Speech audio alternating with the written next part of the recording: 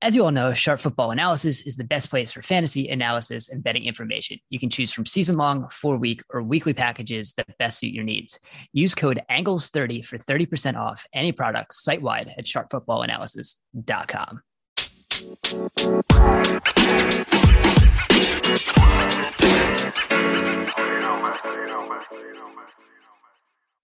What is going on, Sharp Football family? This is Rich Rebar, the resident Swami of Konami, and we are here week 3. We've survived the first 2 weeks. We're starting to get some trends to develop. Things we thought were going to be trends from week 1 have been blown up, and we're starting to figure some things out. But I'm excited because I've got a great guest today. Someone that I started to follow about 2 years ago in the off season, and it's been exciting to watch his brand grow, his follower count grow. And I like this person a lot because he speaks my language. If you guys have followed a lot of my work, it's typically I talk about how players score their points, archetypes of players. You know, everyone knows I tier my players by how they score and the archetypes of players they are, looking for that little bit of fantasy arbitrage. And this person definitely speaks my language in that kind of umbrella. I was also mistaken for this person in Canton. Someone came up to me and thought I was this person. So I'm excited to finally have Dwayne McFarland on the show, senior fantasy analyst at PFF, does the Fantasy Football Hustle show with Brian Drake. Brian Drake also owes me some Peach Crown. But Dwayne, what is going on, brother? I think Brian owes everyone Peach Crown, or he owes everybody some sort of drink. Oh man, I'm doing good. I, reciprocate everything you just said. I've been looking forward to coming on. I know we talked like 2 weeks ago and getting this scheduled, and just for the same reasons that you just talked about, man. You do speak my language, and so I find your work, your insights highly useful. And it's, that's the thing I love, Rich. Like in this industry is everybody continuing to push, forward and find these new and look and search, for new edges. We don't always find them. I'll be honest with you, most things I delve into and go look at end up not being worth a lot. Like it might be like a fraction, and it may be some context that I can use for a piece, but rarely does something pay off huge that you go dive into just because, there's a finite amount of ways that we can approach this game. But what I love is when all the minds come together, like as Sigmund Bloom says, the hive, right? When the hive comes together and we're not just repeating each other, but we're all like trying to find these new ways. And you're definitely in like that book for me. I'm always watching like, what are you working on? What's kind of your new thing? What are you leaning into? What are things you're shying away from? And there's a lot of really smart people in the community. So I appreciate all the work you've done and the foundation that you've laid. I appreciate that. Yeah, when you're in a fantasy, when you start out in this industry, you kind of go through a different phase. And the first phase kind of everyone always has is like the skeleton key phase, where that you believe you're going to be the person to kind of crack the code and kind of have this enlightenment, whether it be like creating a new stat or kind of finding, like I said, just finding the skeleton key. But this game is not solvable. And you eventually kind of whittle down to what you're good at and kind of presenting the things that you believe are actionable and the most valuable, in your voice. And then you kind of move into that direction. I think that you've definitely found that here as your brand has grown and continues to grow. So let's roll into why that has grown. You do kind of a weekly article. You can find it over at Pro Football Focus, and it's got all the their bells and whistles that you have access to, which is also a plus. But you do something that's called the utilization report, where you kind of get into the weeds of exactly how players are used. So before me breaking down, I'll just let you break it down. Tell everyone what these utilization reports are and why they need to be going to check these things out. Yeah, this will probably date me a little bit, but I am a child of snap counts, right? Our generation, Rich, got to be like the first, really in like 2011, 2012, to start to fully take in like snap counts. And what do these mean? And I'll tell you exactly the moment that led me to start thinking about the utilization report. It wasn't fully hatched until later, but I would look at the snap counts for all these players, and specifically for tight ends and running backs. I was like, man, like I could find high correlation with receivers pretty easily. I say high correlation. We'll talk about receivers in a minute. But like when I would get to tight ends and I would get to running backs, I was like, man, like Jimmy Graham is a top 3 tight end every week, and his snaps are lower than like all these other guys. And so I knew there was something there. Like, what's the question behind the question, right? It's like, so I immediately started thinking, okay, Jimmy Graham, top 3, tight end, but doesn't have the routes of, I don't know, name some random dude that was probably blocking a lot back in 2012. And so that led me on that next path, part of the journey. And it came down to, routes, right? And so great, a tight end could be out there 90-95% of the snaps, but if they're only running a route 60% of the time, it doesn't matter, because in order to score fantasy points, you need to be running a route, when the team is dropping back to pass. So that's like where the whole thing started. And it was with one little question. And then I started to, that like whole thing like exploded across like all the positions. And, I just started to dig more and more into it. But why I really wanted to get there also was just because I knew historically that certain game scripts meant certain things for players. And I just thought there had to be a way, like really now thinking about running backs, right?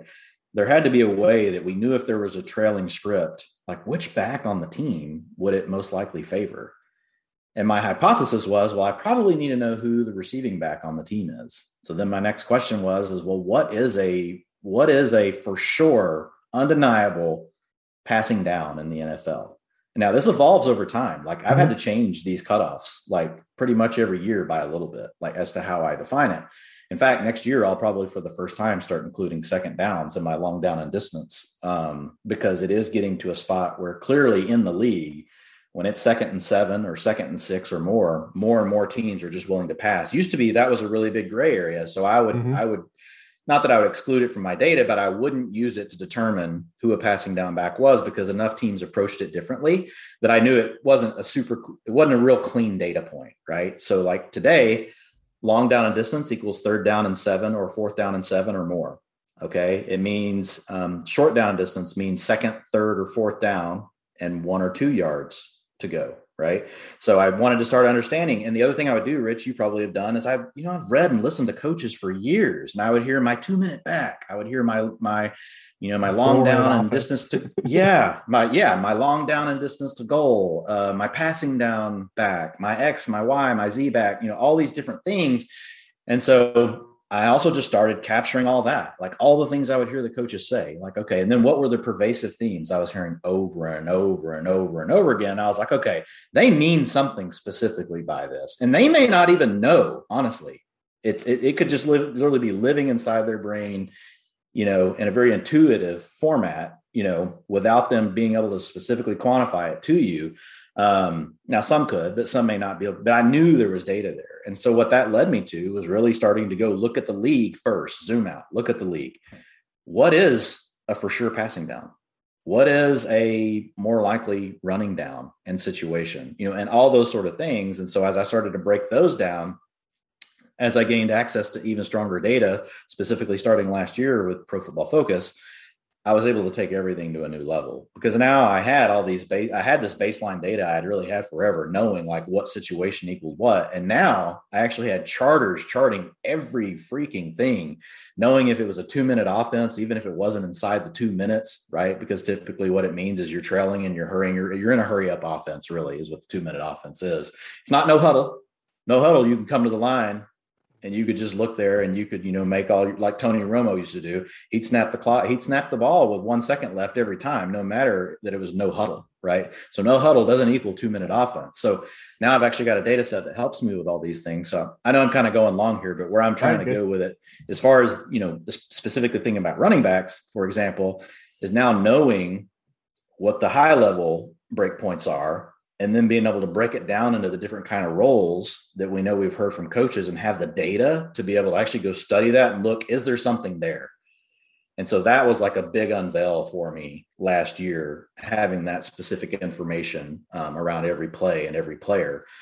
Before my utilization report started like 3 or 4 years ago on Twitter. That's when I started testing them. And I started, picking up steam, but they've only gotten stronger and stronger. But from a backfield standpoint, it's like, now I know, like for a running back, for example, a true every down back means, okay, you're out there on 1st and 2nd down, probably 70% of the time. You're out there on 3rd or 4th and long. So long down and distance, you at least need half of those snaps. I'm fine if you want to give up half. The honestly more valuable part is that you don't leave the field in the 2-minute offense, because in long down and distance, you don't get targeted quite as often because of the nature of the down and distance. If you have a quarterback that typically wants to throw the ball past the sticks, which they are mostly coached to do, unless your name's like Alex Smith, Teddy's even an exception this year. Typically what the back is there to do is to buy time. And so pass blocking becomes more important on long down and distance. In the 2-minute offense, right, there's first down, second down, third down, there's fourth downs. It's about keeping the pace up and just having somebody that can get out there and be a mismatch against a linebacker or a safety. And so these were all started off as like different, hypotheses really that I had. And I had the data now to start testing them. And so in every down back, what I'm looking for is, like I said, around the first and second downs, you at least want half of a long down and distance, but I want to be getting over 50% of the 2-minute offense, because what that does, all of a sudden you land in a script where you're trailing. You're down 10-0 and it's, or you're down 10 points and it's halftime. Everything changes as the game goes on. We say way more 12 and 21 sets in the first quarter. So that's 2 tight ends or 2 running backs, a fullback typically being one of them in the first quarter than you do in the second quarter, the third quarter, and the fourth quarter. Eventually things will shift back for teams that are leading that want to run the clock out. And so what I just started to figure out, Rich, is, okay, what type of scenarios happen the most? And then how many fantasy points are typically scored in those situations? And that's where I came up with all these break points. And like I said, they do evolve. It's crazy. Like the league's come a long way in just the last 3 years of what it means for backs. Yeah, that's been crazy, just watching how much the league has evolved and how these things continue to change. I've actually started to do, like you said, you hit on something, second down and long down distance. I started to do that for quarterbacks, bad spots for quarterbacks, teams that have unsuccessful runs. I've done some work with some coordinators that have not really believed in that, and understanding, the why you want to win on first down, the importance of winning on first down and getting, cutting, over 40% of the yardage you need, and how important it is to win on first down. Because the key is to not get the third down. Everyone talks about third down success rate. What's really good? Not getting the third down. That's how you're successful. Like the way I simplify it is, the more the defense has to still truly guess what you're going to do, it could be run or pass, the better off you are. Yeah, which is why third and 2 is way better than 3rd and 5. On 3rd and 5, they're pretty sure you're not running. Yeah, I've always called it offensive leverage, maintaining offensive leverage. Yes, that's a great way. Staying in the framework of being able to do whatever you want on offense, and teams can't defend that when they don't know what's coming. So you've hit it at it. Like, this isn't just like highlighting what players are due. You are also a fantasy analyst, and you've brought this in to tie it into fantasy points. And you've kind of talked about these different kind of breaking points of what creates the kind of players we'd like based on their utilization for fantasy, these guys that can break ceilings. And you've talked about the running back position. So specifically for the running back position, what exactly is it? And people probably have a good idea at the running back position, but what exactly kind of usage are we talking about? Because I think there's some misnomers on what actually is an alpha back versus like a guy that might just be playing, like getting like 2/3 of kind of what we think an alpha back is. Right. Yeah. So, obviously first and second downs happen far more than third or fourth downs. So they're still very important, right? Because sometimes people will get like they'll read my stuff and I'll even see them like retweet something. They'll be like, yeah, but they're not the long down and distance back. And I'm like, yeah, but they are this and they are that. So they're still okay. You don't necessarily have to own every single component. We love that when they do.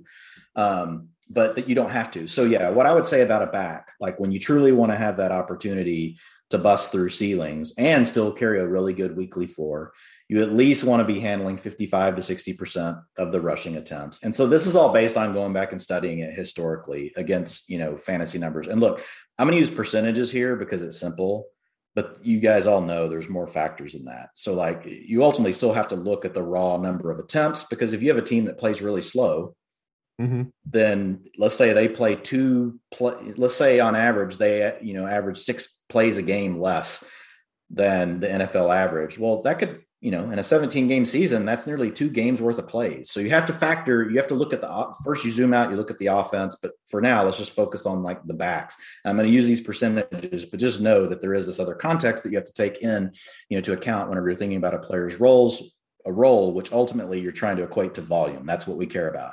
And so, yeah, you want 55 to 60% of the rushing attempts or more. From a standpoint of the passing duties, what I have found is 50% of your PPR points do still come on first and second down.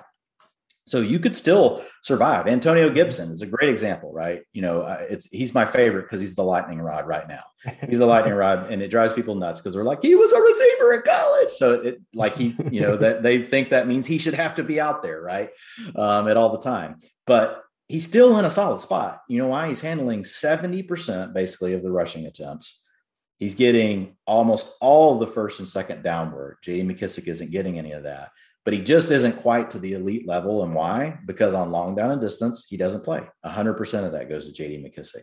2-minute offense, even more important. Basically, 100% of that still goes to J.D. McKissic. And we saw that last Thursday. Yeah, because what happens is the game, the coordinators come in with a plan, but plans get blown up like really fast. And what I found with these roles, and it doesn't hold true for every single team, is if I know their role, that's honestly more static than their volume. The percentages stay closer to true north than the volume, because what changes the volume is the game script. Mm-hmm. How many turnovers happen? Do you get ahead? Do you get behind? Is the game close? Those are other elements I always look at. Every running back, every player I look at, I slice also just by trailing, leading, and close scripts, and do they have a significant swing? Typically, I can figure that out by these other things I look at, like by looking at the profiles we just talked about. I would tell you, look, if Washington trails, I bet you McKissic's on the field a ton, and he is. He's out there even more, because when you trail, what do? You have to go to your 2-minute offense. So typically it's hand and glove. They go together. Sometimes you find like some weirdness in the data though, or something that at least stops you, right? It makes you think about it. So we already talked about the 60%, 55 to 60% of attempts, like 70% is even better. Short down and distance, you want half those snaps. And then in 2-minute offense, you at least want half, but I really prefer, Rich, somebody that's getting 80 to 100% of the 2-minute offense, because what that does is no matter what happens in the game, leading, tied, or trailing, the back's out there. And that's what you want. You just want a player that's out there with a chance to get the opportunity. They don't always get it, but those numbers correlate a lot more strongly with consistent fantasy production. I know consistency, that's a whole nother conversation, but for backs, as far as, look, there's a direct correlation between how often you're on the field and how often you get the ball. I think most people can understand that. Yeah, absolutely. Like I said, we saw that play out Thursday. Antonio Gibson's running hot in the start of the initial game plan, and they kind of fall behind. Just as a byproduct of where they got the ball in the second quarter in terms of time on the clock, they had to go to the 2-minute offense. And everyone's like, why is J.D. McKissic on the goal line? Well, because they're in hurry up offense. They're the 2-minute offense. They're running that. It's not that they pulled Antonio Gibson in the middle of a drive and he came off the field for the goal line carry. It's they were in that specific offense in that role, and it's that kind of takes away from stuff. So I'm going to pick your brain on just a couple players here. We won't get too in the weeds, but obviously a hot button topic based on what happened last week and a little bit in week one, it was more so last week, is Ezekiel Elliott and Tony Pollard, and the role that kind of Tony Pollard had in week two. It was a great game plan against Brandon Staley's defense, which I maintain is like, they invite you to run. They want you to run. That's the type of defense he plays. He's playing shell coverage. He's going to give you light boxes. They want Derwin James to come fill those run fits.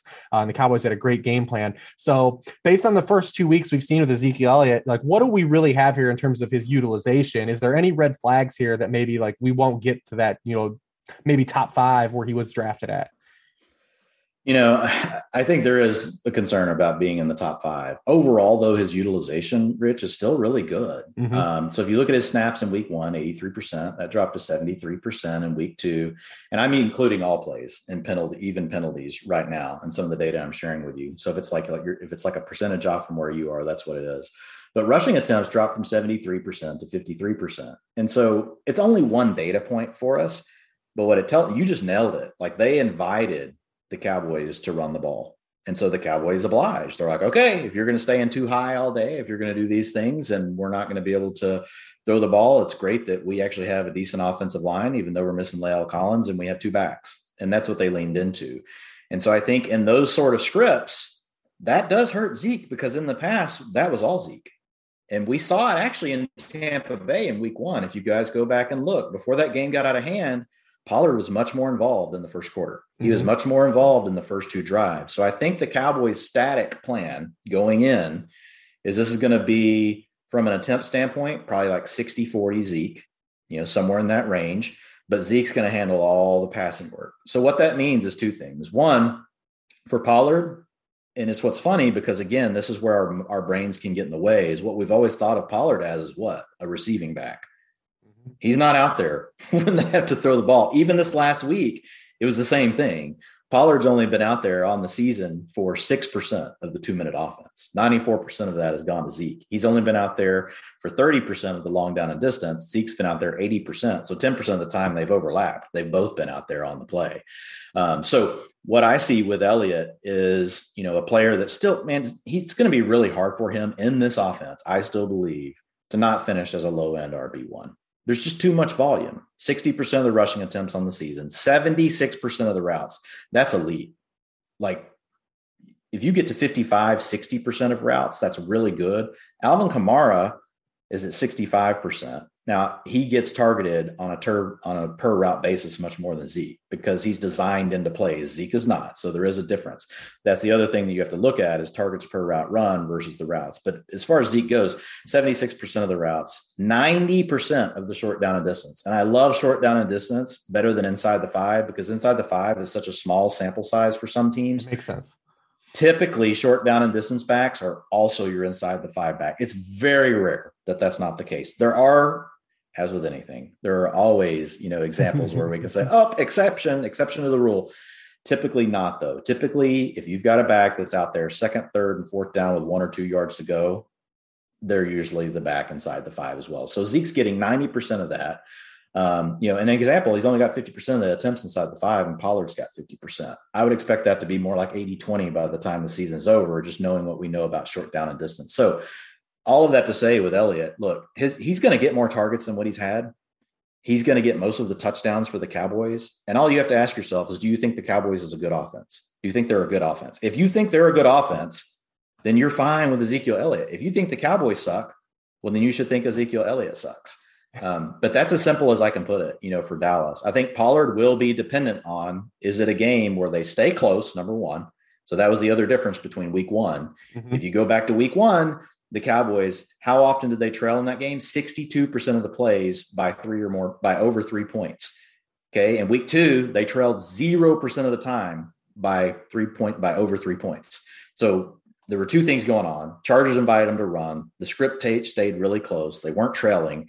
That equaled better games for Pollard. So if you're trying to pick your spots for Pollard and, let me know if you're better at this than me, because I suck at this sort of thing. Like, I use all the data. I'm like, okay, look, here's what Vegas says about the line. Here's what the matchup says. This is what this says. I mean, we could get as close as we can, but things can still go, they can still go wild on you. I'd feel way better about Pollard's week-to-week value if I saw that he was just being involved more in the passing game, right? But he's not. So, but what I think you need for Pollard to give you the standalone value that we saw last week, you need a close game where the Cowboys are being asked to run the ball and they say, okay, we'll do it. I love that. Yeah. So just recalibration kind of is where we are, for expectations. One guy that is on an elite offense just is about to play the defense that Ezekiel Elliott just faced, was dunked on Twitter massively this entire week. People just are saying they're washing their hands. This player can't be good, is Clyde Edwards-Helaire. Where are we with Clyde Edwards-Helaire in terms of, is there still things to latch onto here? Just say, like, this 2-week sample is we're not really to dump the bag out here yet. Or should we? Do we need to sell while there still is life in the Again, so this is a great example, man, of what we were talking about earlier, how percentages are one thing, but you got to look at the whole picture. So when you look at Edwards-Helaire, 71% of the rushing attempts on the season, like that's monstrous.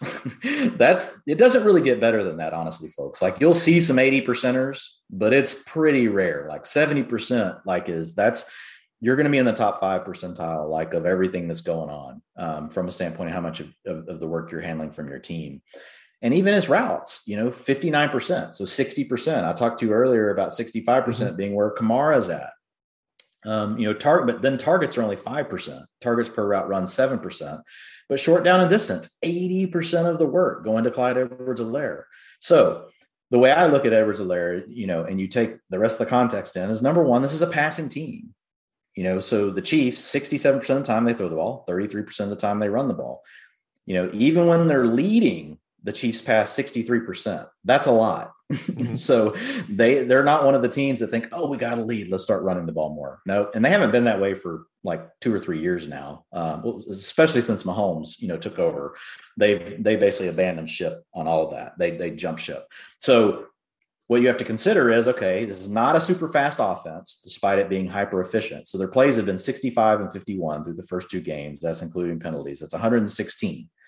That's below the league average. They don't particularly run with a fast pace. So this isn't just because of the way, time of possession worked out. They are averaging 2.04 plays per minute. That's below the league average. So what you have is a slow, really efficient offense that wants to pass the ball all the time. So now what you just said, the word you said at the end of our last part, the recalibration. Now you have to recalibrate that 70% to reality. Reality is that 70% on most teams equals like 55 to 60%. And so it's not bad. It's still good, but it's not as elite, like as the utilization immediately shows you when you're just looking at a percentage, which is why you have to be careful with these things. And you only follow percentages. They're best for predicting future, but they're not always the best for actually, saying this is what a player's fantasy value is. That's why when I do the utilization report, like at the top of each team, I actually do a quick team breakdown, just like what I was giving you, to give everybody context, right? Of, okay, here's what the offense looks like. Now, remember that as you look at the team.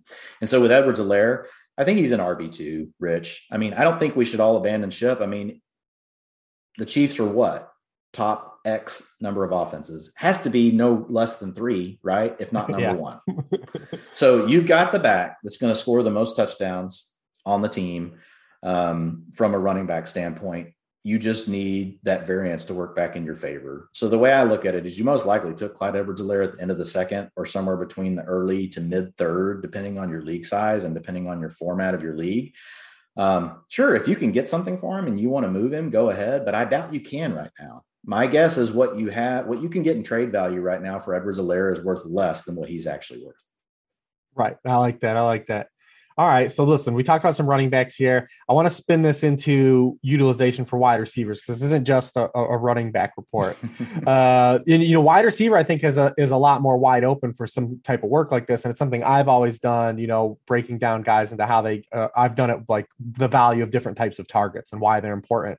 Because the one fantasy position that we know that kind of has always got lumped together is, well, this guy's a wide receiver, but we know that the wide receiver position on the football field is inherently different at all 3 core wide receiver positions. So walk us through kind of what goes into the breaking down, what is relevant and kind of what we're looking for wide receiver play and how they're actually utilized on the football field.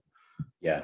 So receivers are honestly, they're tougher because pure utilization is much less likely than at tight end whenever we talk about routes, and at running back about the things we just talked about. It's less likely to, be the big differentiator in equaling, hey, this receiver, right, is this much better. When I say utilization, I mean running routes, just being on the field. Whereas it's a lot closer correlation for backs and for tight ends. If they're in a route, if they're on the field for the snaps, it's cleaner. For receivers, and this makes sense, right? Because a receiver, there's so much more going on. They have to get open first to get a target, or the quarterback has to trust them, even if they're covered, to throw them the ball. The offensive line has to do a job. The quarterback has to do a job. There's so much more, in my opinion, going on with a wide receiver and their production and the variables versus what you're dealing with a back and even a tight end. It's really the hardest. So some things that I've really tried to focus in on, Rich, and some work better than others. And it depends again.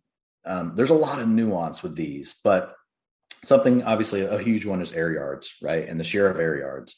So Josh Hermsmeyer, godfather of air yards. Like, you guys probably don't need me to recap like why air yards are important. But so there's routes, and there's targets, and then there's share of air yards. And those are the biggest drivers for me. Some other things that I layer in, I want to look at who's the quarterback going to on 3rd and 4th down when they have to. And I also look at who's running routes.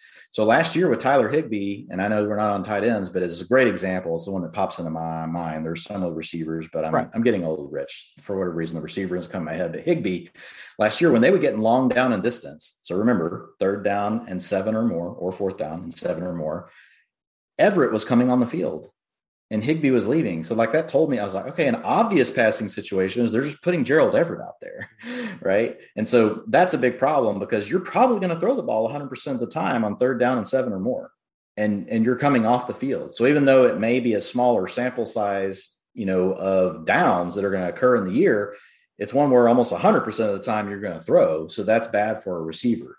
So that's another thing that I look at, for the receivers and the tight ends. The other thing that I've really started to hone in on, and this again is hat tip, Josh Hermsmeyer, is, play action targets are actually worth more than normal targets.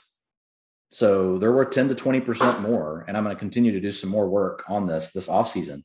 But play action targets are actually more valuable than non-play action targets. And it makes sense, right? When you think about football, play action creates what? More space and more confusion for the defense at the time, of the snap. That means now they're even in more of a reaction mode than they were, before the snap. And so if you've got a good coordinator that can, pair in other things to go with that, like motion and all this other stuff, like those are the things I want to really get into, this next offseason is what are the other things that happen before the snap that potentially are really helping, certain receivers, archetypes of receivers playing in certain positions. But for now, like play action, I definitely have been able to nail down.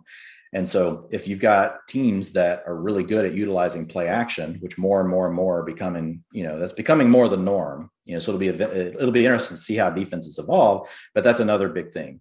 And then the last thing, and this one's less sticky, but there are certain players that it works for, and it's end zone targets. Some of that is randomness. And again, part of it is you just don't get a huge sample size. There's not a ton of end zone targets on a season. There's a lot more of these other things. You face a lot more third and fourth downs. You get a lot more play action. You get a lot more of these other things than you do of pure end zone targets, which makes that one a little bit tricky. There are certain ones, like we said, like it works for, like Adam Thielen, for whatever reason. Yes, the Vikings love Adam Thielen, once you get to the end zone. But I'm not as confident in that one. So I weight it way less. Even in situations where I know it's historically worked, I'm still a bit nervous to like overweight it, even for a player like Thielen. So I don't know what your thoughts are on that. Yeah, I've always used end zone targets kind of in retrospect for more of like a regression. If a player has a spike touchdown season, but typically doesn't have a lot of end zone targets. Take Keenan Allen, for example, last year. He had the most touchdowns he scored since his rookie year, but didn't have a lot of end zone targets. He was not, it's still Big Mike. Big Mike was getting those looks into the actual end zone. He wasn't converting them, but Keenan Allen was scoring. That means he's running them in, right? If you're converting touchdowns and not getting targets, it means you're catching the ball outside the end zone and you're running it in.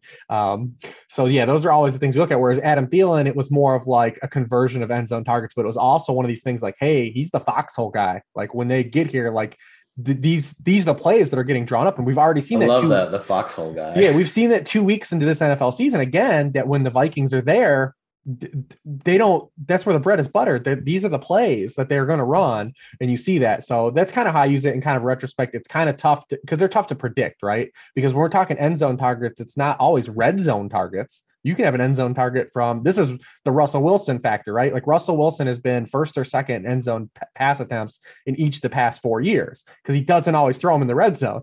He's taking money balls. He's throwing money balls and giving you those opportunities. So it's a little harder to predict, but it's nice to kind of have a data point to find in kind of afterwards to say like, yeah, all right, we can spot some regression here maybe, or these are the guys that are actually getting looks, they just haven't converted yet. George Kittle is one of these guys that we just can't grasp because he does get some end zone targets, but like he's just historically not converted them. It makes no sense for a player of his archetype, but it's just been one of these bugaboos for his career that just his conversion rate on these targets. I have to dig into exactly the plays and kind of go back and watch. It's like, what are these working? Is it just fades? Is he getting rub routes? Is he getting these types of things that can get him free in space? But historically, that's been the early kind of thorn in kind of Kittle's side and in terms of getting over as a fantasy ceiling outside of the 49ers pass volume, which we'll probably talk to at tight ends. But you brought up, the play action targets. I didn't like have this on the agenda or anything, but like, are there any guys you can share that kind of get a high volume of play action targets? Yeah, hang on one sec. Let me flip it over. Not to put you on the spot, but no, it's okay. I have it all here. I just need to do a quick. I think people would be interested, though. Yeah. I assume they're all Titans players. It's like the Titan players do score really well on play action targets. So let me. Well, it ties into a lot of people brought up to how Ryan Tannehill he's number one in EPA and intermediate throws, 10 to 19 yards the past 2 years. And a lot of it is that the play action success. You get those linebackers come just a little bit off their spot. You throw behind them, money time. So looking at the play action targets so far this season, and again, we've only got 2 weeks. So this is a bit small, Right. but just some names that'll immediately pop out to you. Marquise Brown, 50% of his targets come on play action. Marvin Jones, 47% of his targets come on play action. DeAndre Hopkins, 45%. That's up. Again, 2 weeks, but 5 of his targets so far have come on play action. Jalen Reagor at 45%. Then you have Stephon Diggs at 45%, Terry McLaurin at 44%, Kenny Golladay at 43%, and Corey Davis at 42%, Debo at 40%. So that's your 40% club, just Nice. named off everybody that's over that. And so if you look at historically speaking over the last 2 seasons, I do have this one written down so I don't have to go back and look. The average wide receiver sees 23% of their targets on play action. So you're talking about guys that are seeing 17% plus versus what the league average is on a target that comes out to being worth 10 to 20% more than a normal target. Oh, I love that. I love that. People will dig that. Real quick before we kind of dive into tight ends here, there's a couple guys I do want to bring up. One of the early highlights of this season is this role change that has finally come to fruition for a lot of people on Big Mike Williams so far through 2 weeks this season. Kind of highlight just the differences of what we've seen from early in Mike Williams' career kind of to what we've seen these first 2 weeks in hopes that this is, an actual, thing here. It's not just he's gotten more targets, is his actual role has changed. Yeah. And so, man, I talked to you about before the show, like lessons learned. I'm always writing them down, or what is the lesson to be learned? And so my biggest regret with this preseason, because I spent a lot of time studying coaching schemes. I spent a lot of time thinking through a lot of different factors, but early in the offseason, I was really on Mike Williams, and I was kind of a believer in this idea that Joe Lombardi was going to turn him really into the Mike Williams role. But then I talked myself out of it. The more I started to look at Mike Williams, first thing I looked at is his average targets per route run for a player being drafted inside, like the top 8 NFL draft picks was terrible versus pretty much everyone else historically. Corey Davis had a bad rookie season, but then kind of came around after that. And he was only at 17% targets per route run. And so I actually moved him down my rankings and I put him on the cover of my fade article, Rich, which was awesome.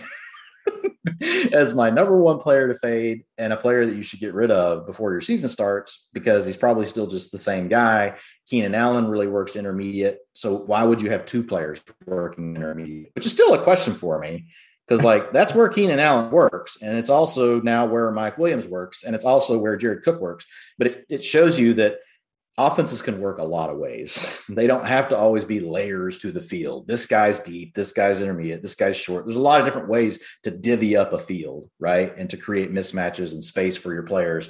But yeah, with Mike Williams, what I've seen is, number 1, his average depth of target is way down. Like he had been in the 16, 17 range. And that's my lesson learned. I went back after this and I then reran everything, taking average depth of target into account, and looked again at his 17% targets per route run. And guess what that number looked like once you accounted for the role his coaches had put him in?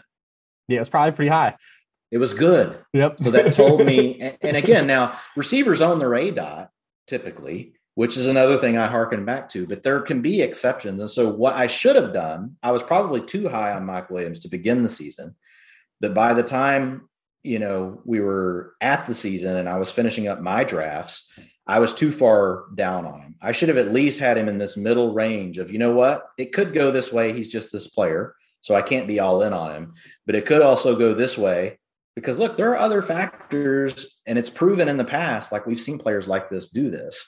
And so I found some examples of those as well. But with Williams, the big telltale for me is ADOT. Like the average depth of target now on the year is 9.9. He's not just being asked to run go routes all of the time.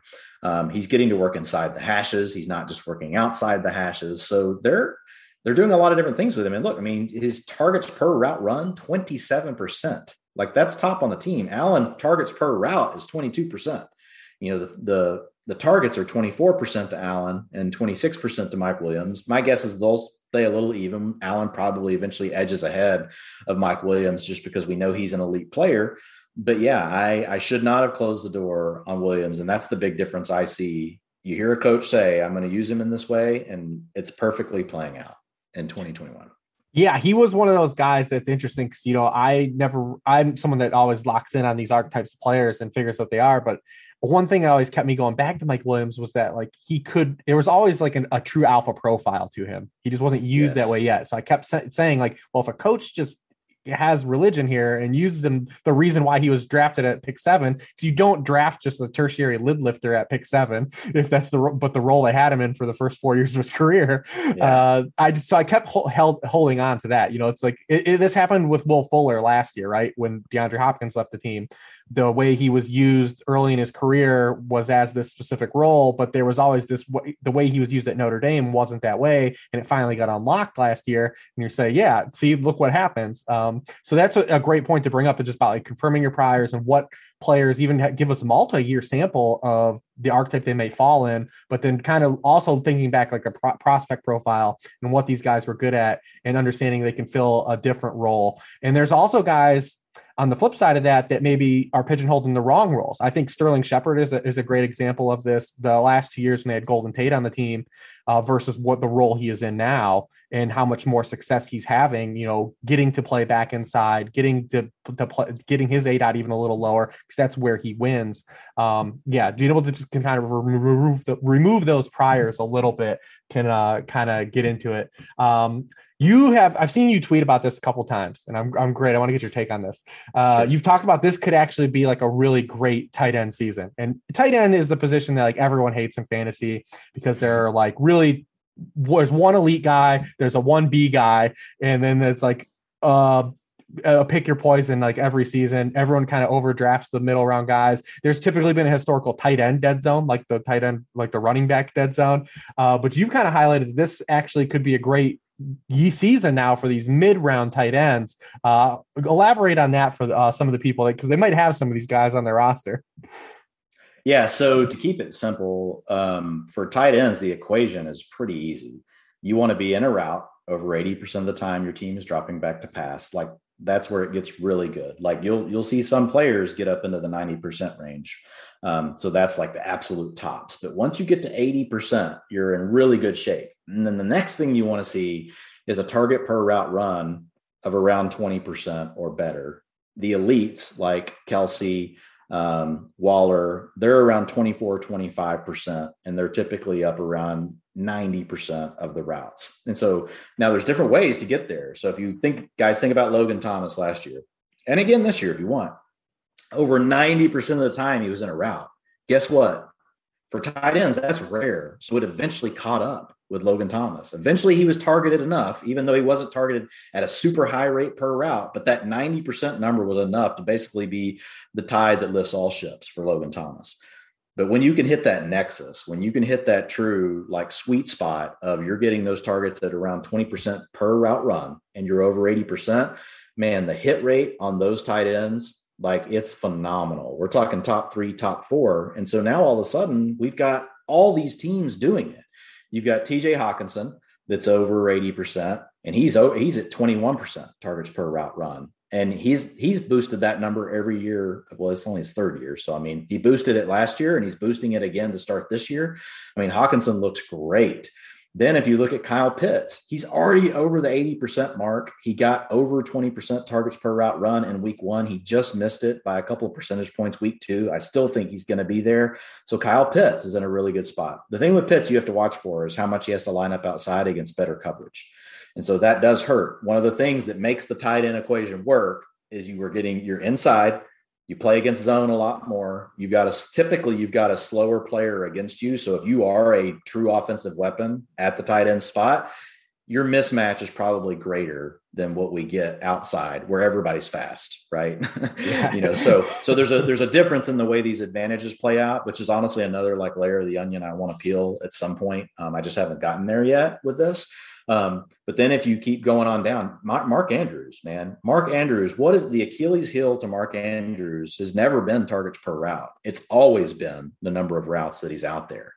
So if you look back to the season, his 2nd year, whenever he really exploded, and I can't even remember, Rich, if he was tight end 3 or 4, he was way up there that season. Might've been tight end 2, because that was pre-Darren Waller breakout, if I remember correctly, but just wasn't on the field enough. His routes run per drop back were like 70%, and he lived on huge efficiency and he was able to break out. Well, last year he got that up nearly towards 80%, but he missed some games. Well, this year so far, like he's sitting right at 90%. He's at 90% and he's sitting at like 18% targets per route run. But look, Andrews is a guy that we know. We've seen his target share, over groups of games be 24 and 25%. So Mark Andrews is in that club.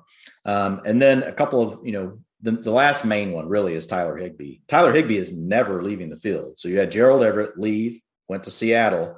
And so now Everett is basically playing, Higbee's playing 100% of the snaps, and he's in a route over 90% of the time. The only thing missing, is that targets per route run, but it's still strong. It's, he's right in that 17 to 18% range. So if he gets to 20 on the year, he's going to probably be in the top 6. So I just think there's an opportunity for Kelce's still the alpha. Waller's right there next. And then I would still grade Kittle as 3, but I think the 3 players I just outlined to you, my guess is 2 out of the 3 expand our group. Kelce will still be the top, but I think you see that next group below Waller be a lot closer, the separation being less than what we've seen, and getting, a few extra guys that were like, wow, I actually love starting this player every week. And I'm actually glad I drafted them instead of just streaming. Right. Yeah.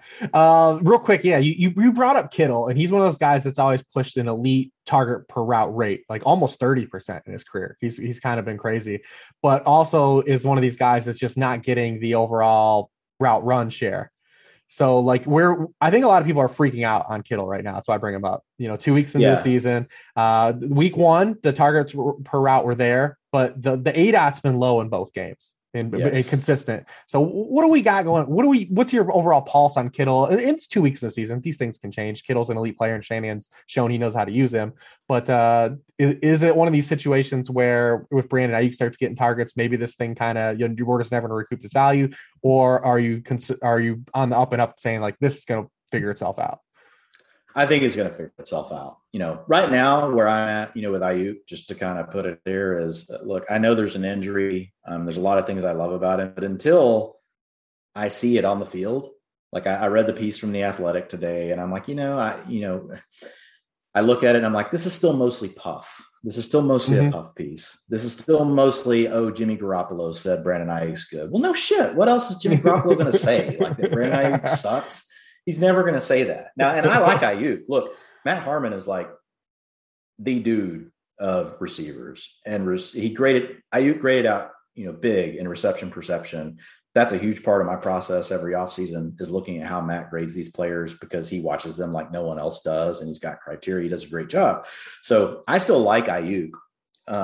And that would be problematic if he came back. But for now, I'm not worried about it. And Kittle, man, here's the thing. When you're running play action and people are really having to respect the ground game, the tight end, if you've got an athlete like Kittle, is still the number one mismatch. Like no one in the league can really run with Kittle at tight end, from a linebacker perspective. They're having to worry about their run fits, which you talked about earlier. Because if you don't with the 49ers, they're one of the teams that will actually say, okay, well, we will run it every time.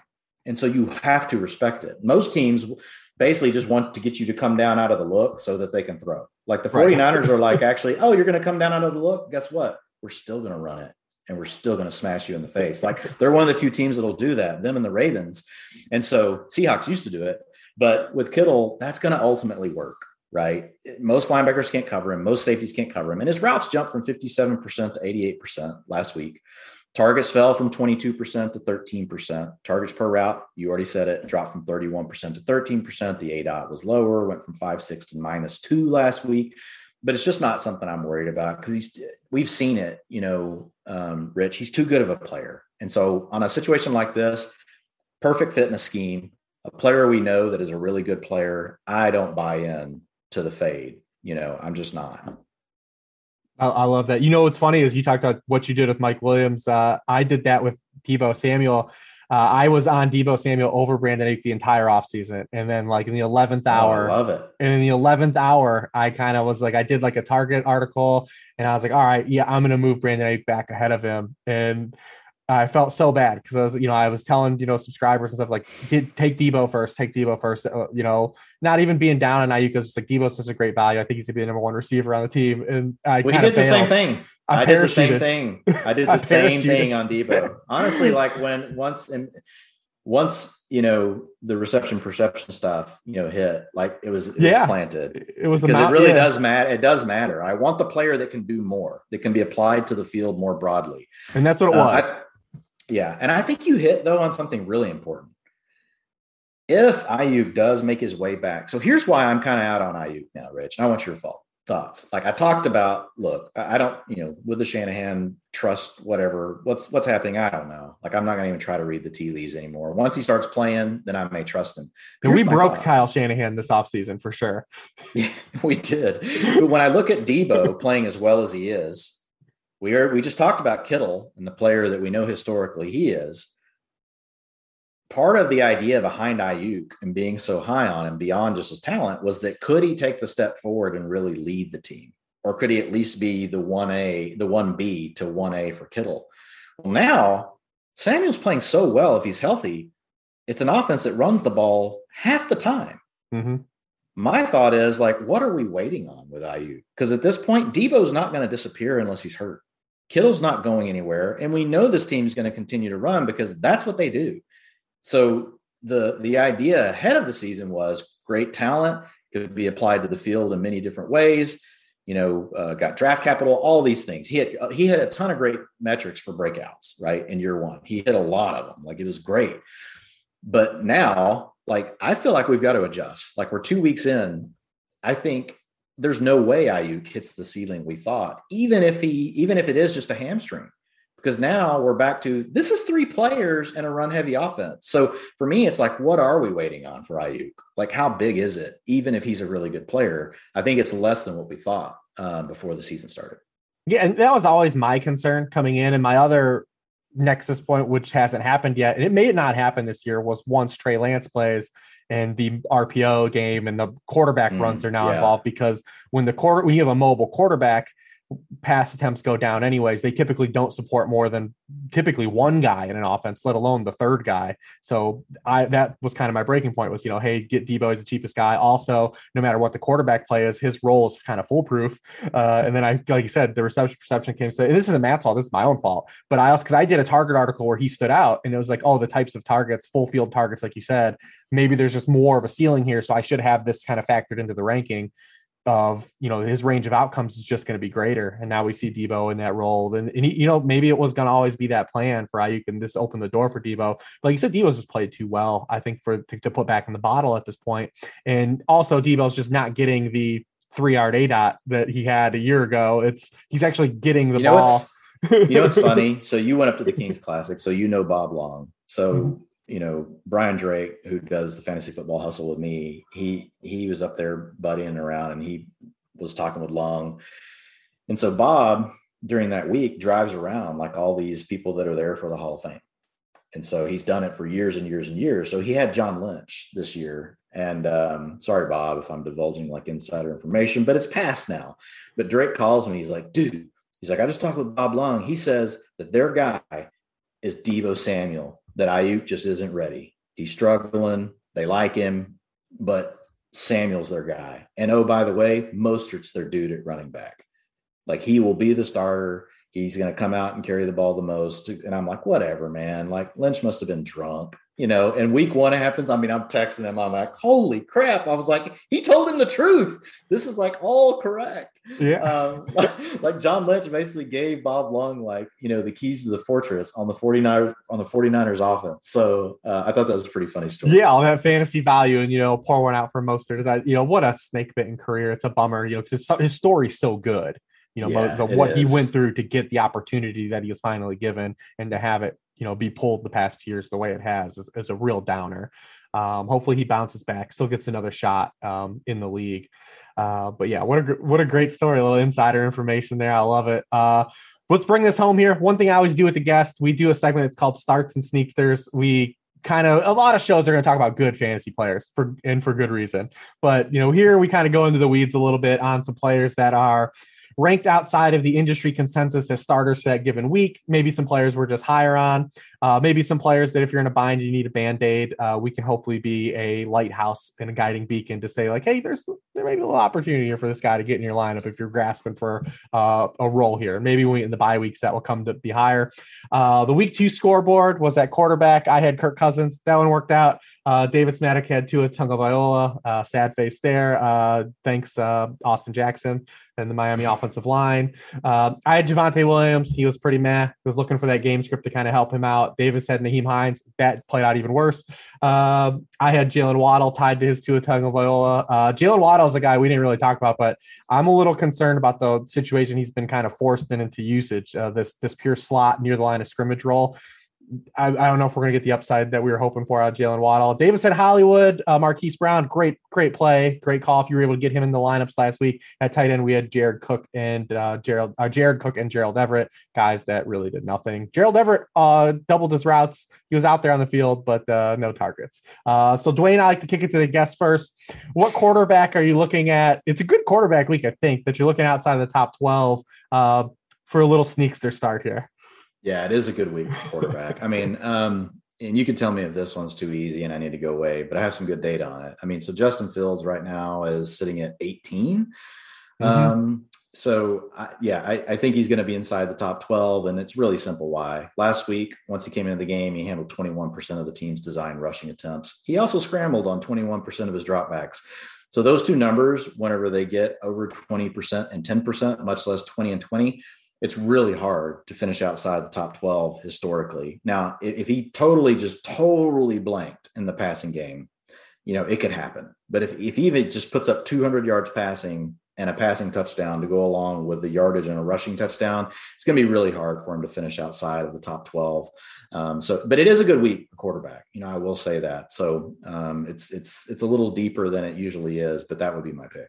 Yeah, he's mine too. I'm not going to pivot. This is the first time we've had an overlap with guests through 2 weeks now. I can go a different way if you want. No. This is what we want. So this is reinforcing, right, for listeners. If maybe they're on the fence, Justin Fields just got the job. Maybe they're looking at, maybe they have Ryan Tannehill. Maybe they have one of these guys that are in that bucket that they're deciding on. So maybe this helps them. But you kind of hit it on the head. If you look at last week, just look at the game Jalen Hurts had. Struggled passing. Thanks Nick Sirianni, because you had a great game plan week 1, and then you made Jalen Hurts play just like he did the final 4 games last week. But you hit it on the head. If he made bricks passing the football, there's upside here for rushing for a floor. I went back and I pulled all his dropbacks even from the preseason. So he's had 83 dropbacks from the preseason and into the 2 weeks, the little bit he's played, and he scrambled on 14 of them, 16.9%, which is for 421 yards. The yards per scramble are definitely inflated, but the highest scramble rate last year, to put this in context, was Jalen Hurts at 13.5%. And this isn't even factoring in any designed runs like you talked about. It's just scrambles on dropbacks. So his Bears offensive line, he's going to be scrambling too. So I love the opportunity there. They're road dogs. Other thing I like about Fields in context of this Bears offense is he's going to throw the ball downfield, small sample, but his ADOT so far has been 10.5 yards. Andy Dalton's average depth of target so far has been 4.6 yards. He's thrown one pass further than 15 yards downfield in his sample. Like, how is this modern NFL offense? You have a quarterback and you could take the low ADOT and say whatever, but one pass over 15 yards on a sample. Come on, man.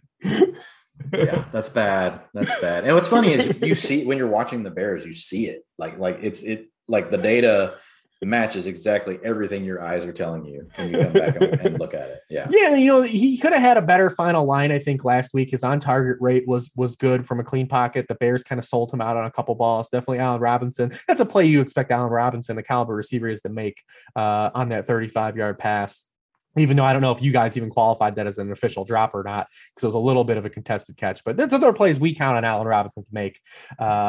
So here's the position that's been the toughest kind of for everyone to pick so far, and it's running back, because, as you know, running back is just not deep. There's just no depth here. But a lot of these players people have to play because either the way we've drafted, the way early season injuries have played out, we're playing these running backs that aren't ranked as industry, consensus top 24 guys. So what do you got for us here as a running back play? So the easy route, which I won't take, the easy route would be you play Trey Sermon if Mitchell's out, right? Because it's kind of trending that way. We'll see. I haven't got to look at the practice report today. Or you play Sony Michel, right? If you've got Darrell Henderson out. Those are the easy ones. But I'll take a tougher road here, and I will actually call it at Melvin Gordon. And so, it's interesting, Rich, because we look at these data points and some of it you want to let a trend develop. But at the same time, sometimes once you wait to let a trend develop, like everyone's on it, especially if you're thinking DFS or it all depends on your format. But for Melvin Gordon, here's the trend that I'm seeing. Yeah, they're splitting carries, he and Javonte Williams right now. And I think Javonte could still eventually take him over, as the season goes on. So no one listening to this, take this as that Dwayne McFarland guy likes Melvin Gordon for the rest of the season over Javonte Williams. Didn't say that. We're talking about week 3. But what I saw, despite the fact that their rushing attempts are still split, if you look at it on a targets per route run, basis, Gordon is much higher than where Javonte Williams is. Well, I say much higher, but it's 12% versus, 8%. But if you look at the short down and distance, bumped up to 71% last week, whereas it was only 29% for Javonte Williams. If you look at long down and distance, it's still split, but the 2-minute offense was slightly going more towards Melvin Gordon. So what I'm seeing is, from a targets perspective and from a carries inside the 5, even though they're splitting things, the more valuable touches right now could be going more towards Gordon. And it could totally be gone next week. This is me trying to jump ahead on a trend to give you guys something cool for this week. But that's where I see Gordon is right now inside my top 30, in my rankings. And we're trying to look at guys that are outside the top 24. So he's my guy. I like that. I like the reason to bring that up too. I think, Melvin Gordon's a guy a lot of people have rostered, but probably don't always think do I want to play Melvin Gordon? He had the long touchdown in week 1, but so I think that's reassuring to a lot of people. Mine's probably a little closer to the top 24. He's ranked, he's 28th right now by the industry. I have him a little higher, and it's Mike Davis. I understand that there's really nothing exciting about Mike Davis, and this is the reason why I didn't draft Mike Davis in any leagues, because you see the efficiency is just not there. It's what we saw at the end of the season with Carolina. He just wasn't a hyper efficient player with the touches he was getting. He was just getting a lot of touches, but those touches are still kind of happening for Atlanta. I know that that Cordarrelle Patterson had the touchdown, both the 2 touchdowns last week. And I'm a little concerned maybe if, in the red zone, we're going to see a little more Cordarrelle Patterson than we'd like to see, but Mike Davis still running a lot of routes. He's still getting the lion's share of the carries. Yeah. He's going against a Giants team that's been run on pretty well the first 2 weeks. They've allowed 5.4 yards per carry to opposing running backs to open the season. So it's not a sexy pick by any means, but I do think that if you drafted Mike Davis where you did, there's still a little bit of hope that he can still give you a baseline floor production here. And if you get a touchdown from this week, you're in business. Like it. Yeah, you can tell me how wrong I am on Mike Davis's utilization because I don't have it. But no, you're right. Honestly, I play in a ton of FFPC leagues and stuff like that. And last night, Cordarrelle was available a bunch.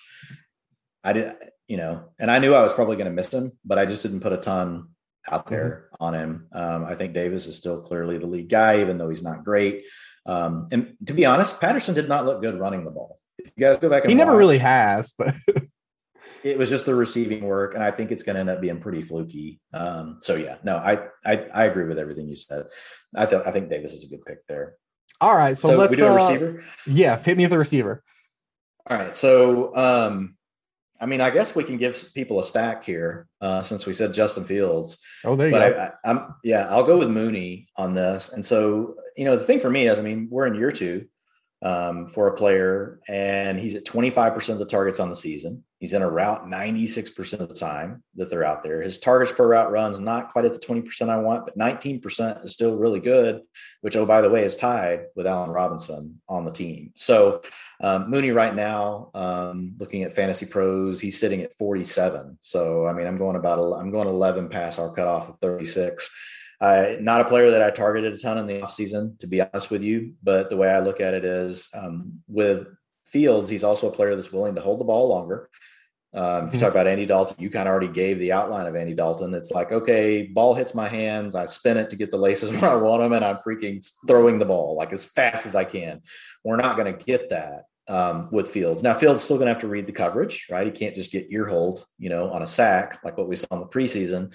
So there's definitely some risk with this one. But I think there's a lot of potential upside this week with Mooney. So a player that's ascending in his role, we now get a quarterback change. Potentially the quarterback change helps out Mooney, have a shot at, hitting one of these deep balls or hitting a ball, big run after the catch, kind of coming off of some of this play action, using the RPO type stuff that we're going to get with Justin Fields this weekend.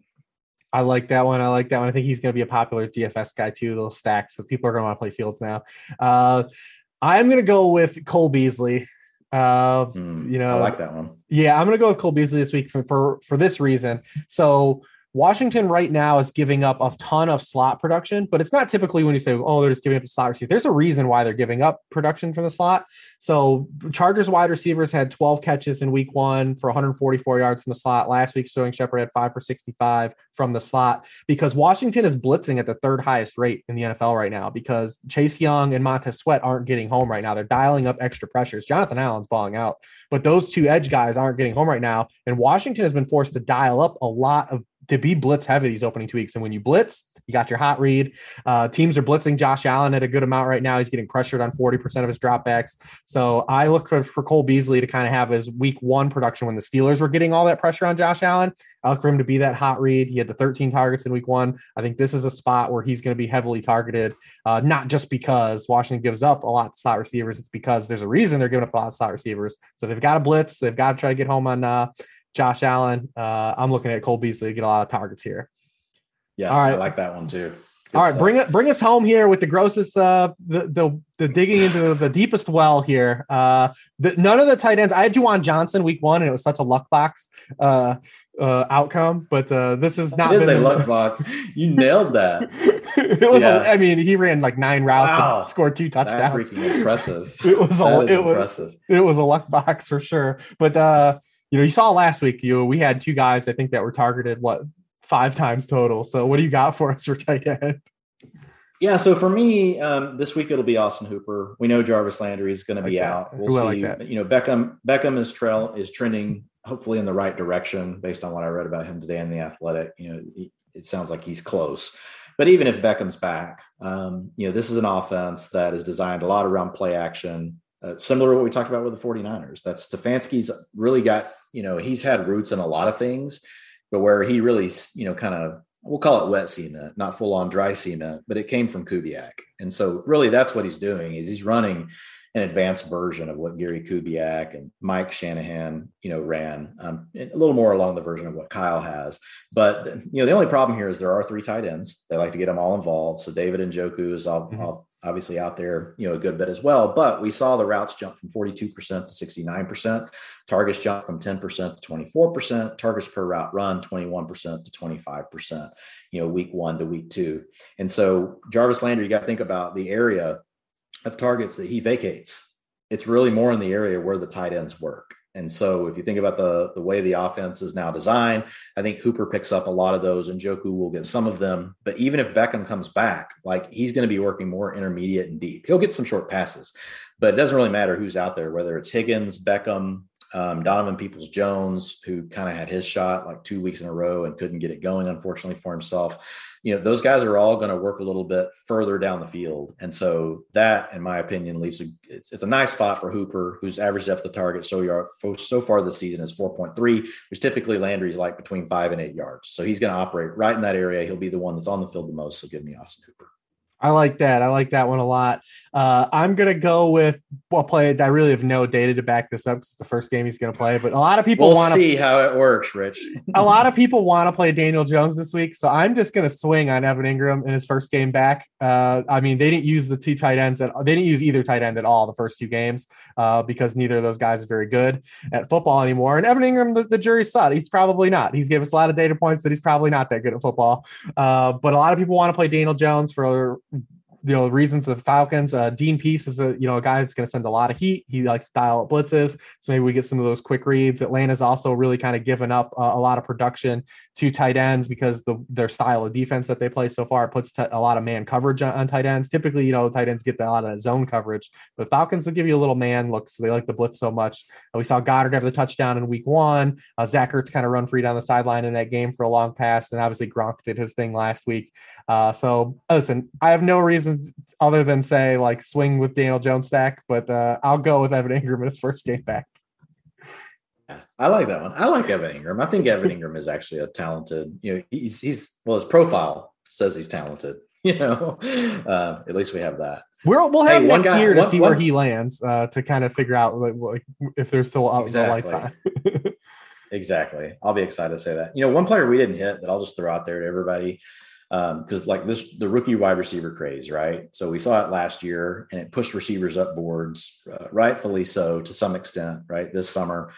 And so Devonta Smith, man, like, wow, 92% of the routes, 26% of the targets, 21% targets per route run, 48% of the air yards, 33% of the end zone targets, 40% of third and fourth down. Jalen Hurts loves Devonta Smith. I know he kind of came down last week, from a standpoint, like if you just look at his pure box score, right? But all the utilization stayed there. So if you guys, if you own Devonta Smith, like stick with it. Obviously, you don't need me to tell you that, but if there's an opportunity to go grab him, because maybe somebody's like, oh, week 1 was great, but week 2, and you can throw the BMI reference in there to try to, to get him to go lower on him.